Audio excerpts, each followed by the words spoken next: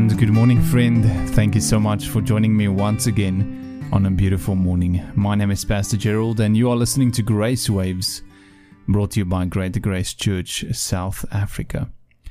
Our friend, yesterday we mentioned that you should not befriend the world, as the world cannot be your friend. The world is not interested in being a friend to you, only to destroy you.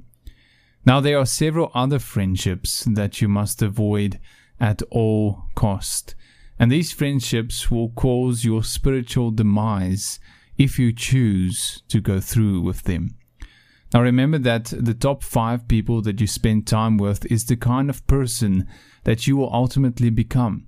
If you have the wrong friendships, you will become the wrong kind of person.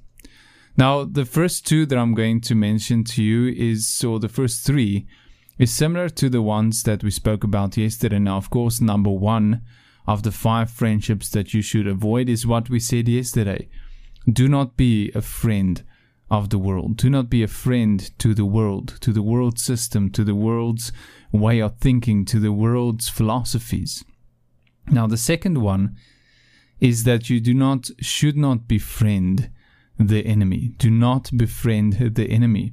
And Adam and Eve made this vital mistake of befriending the serpent because of this they were open to his suggestions.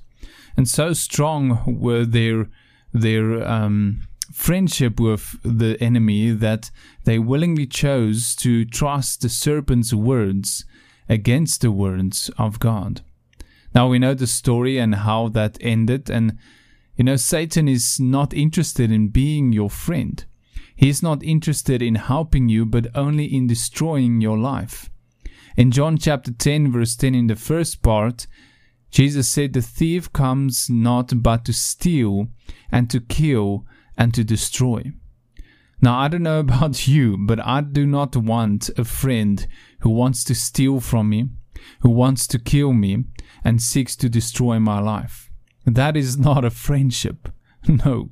So do not be a friend of the enemy. Light has no business with darkness. Now, the third one is that you should not befriend the old man. Do not befriend the old man. Yes, the old man.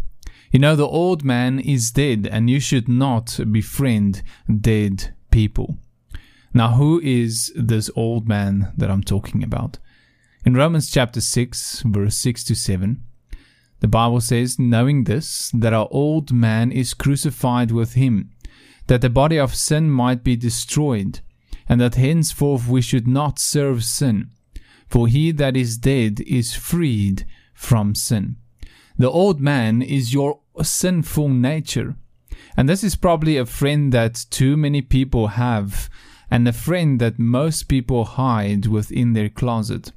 As they continue to live in their secret sins and in their old habits, and all of us at some point and some time we befriend this old man, and we hide him in our house, we hide them in a room somewhere, and we don't want anybody to know that we are friends with him. It is like that young girl or young boy in school has that boyfriend or that girlfriend, and no one is allowed to find out because they know that it's not good for them. But yet they continue to be friends with this person. It is the same thing. The old man is a friend that we probably befriend the easiest because we know the old man. And the old man knows us in some ways. But we should not be a friend to him. The old man is dead. Leave him alone. Do not yield to his desires or listen to his babbling about the good old times and how great that felt or how great that was or this was. Refuse to entertain your sinful nature.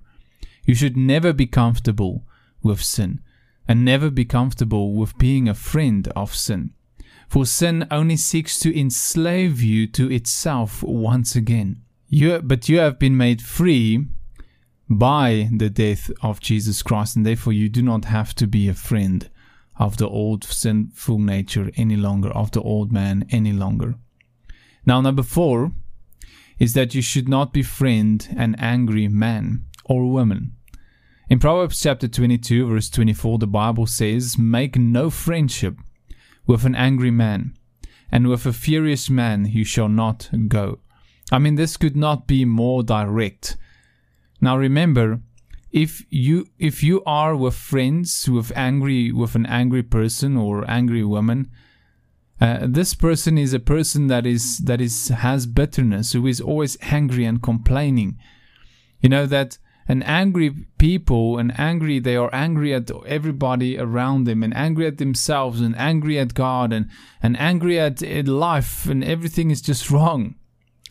Now their bitterness will infect you. So do not even try to befriend this kind of person. If you want to minister to such a person, keep your time short with them. Do not allow them to speak angry words or bitter words in your presence. Do not allow them to keep repeating the issue and going back to the past, or what this person did or that person did, or their own failures.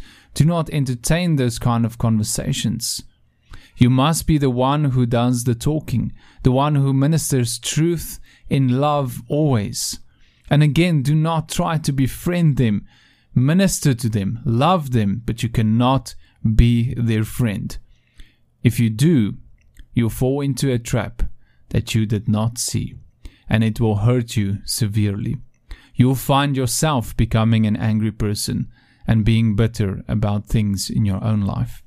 So do not befriend an angry man or woman.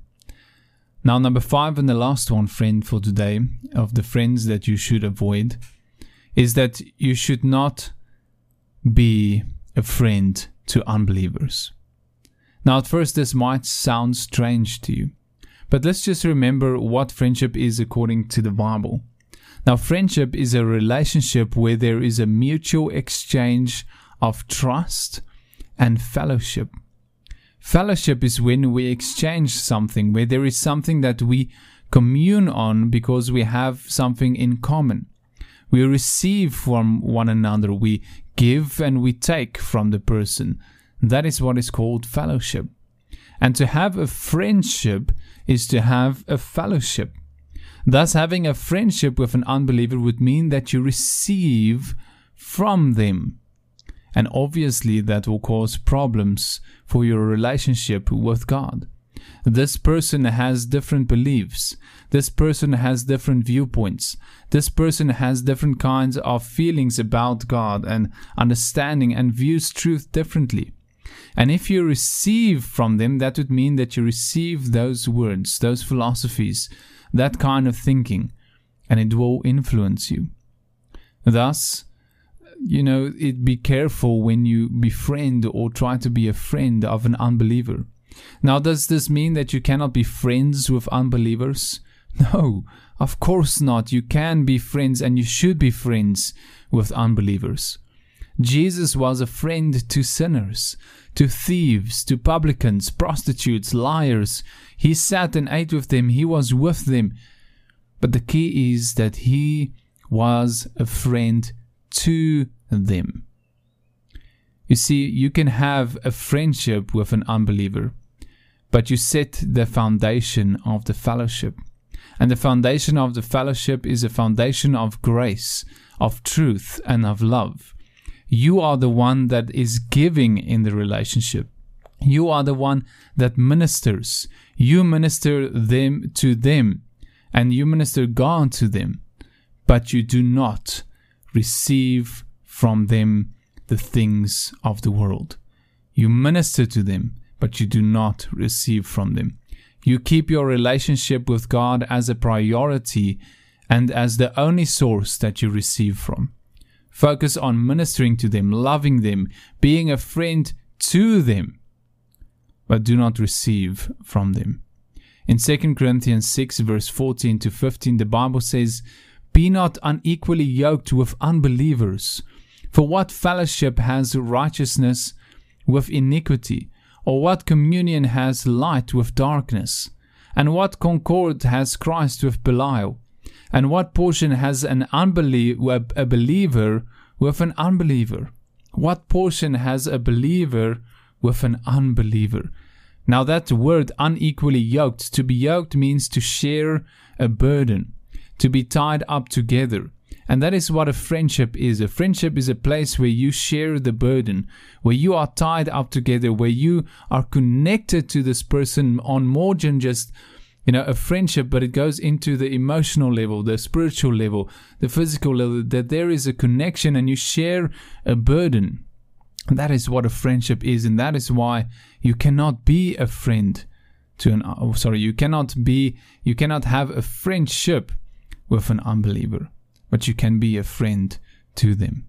In 1 Corinthians chapter 9, verse 19 to 23, in closing, friends, the Bible says, "For though I was free from all men, I brought myself under bondage to all, that I might gain them more. And to the Jews I became as a Jew, that I might gain Jews.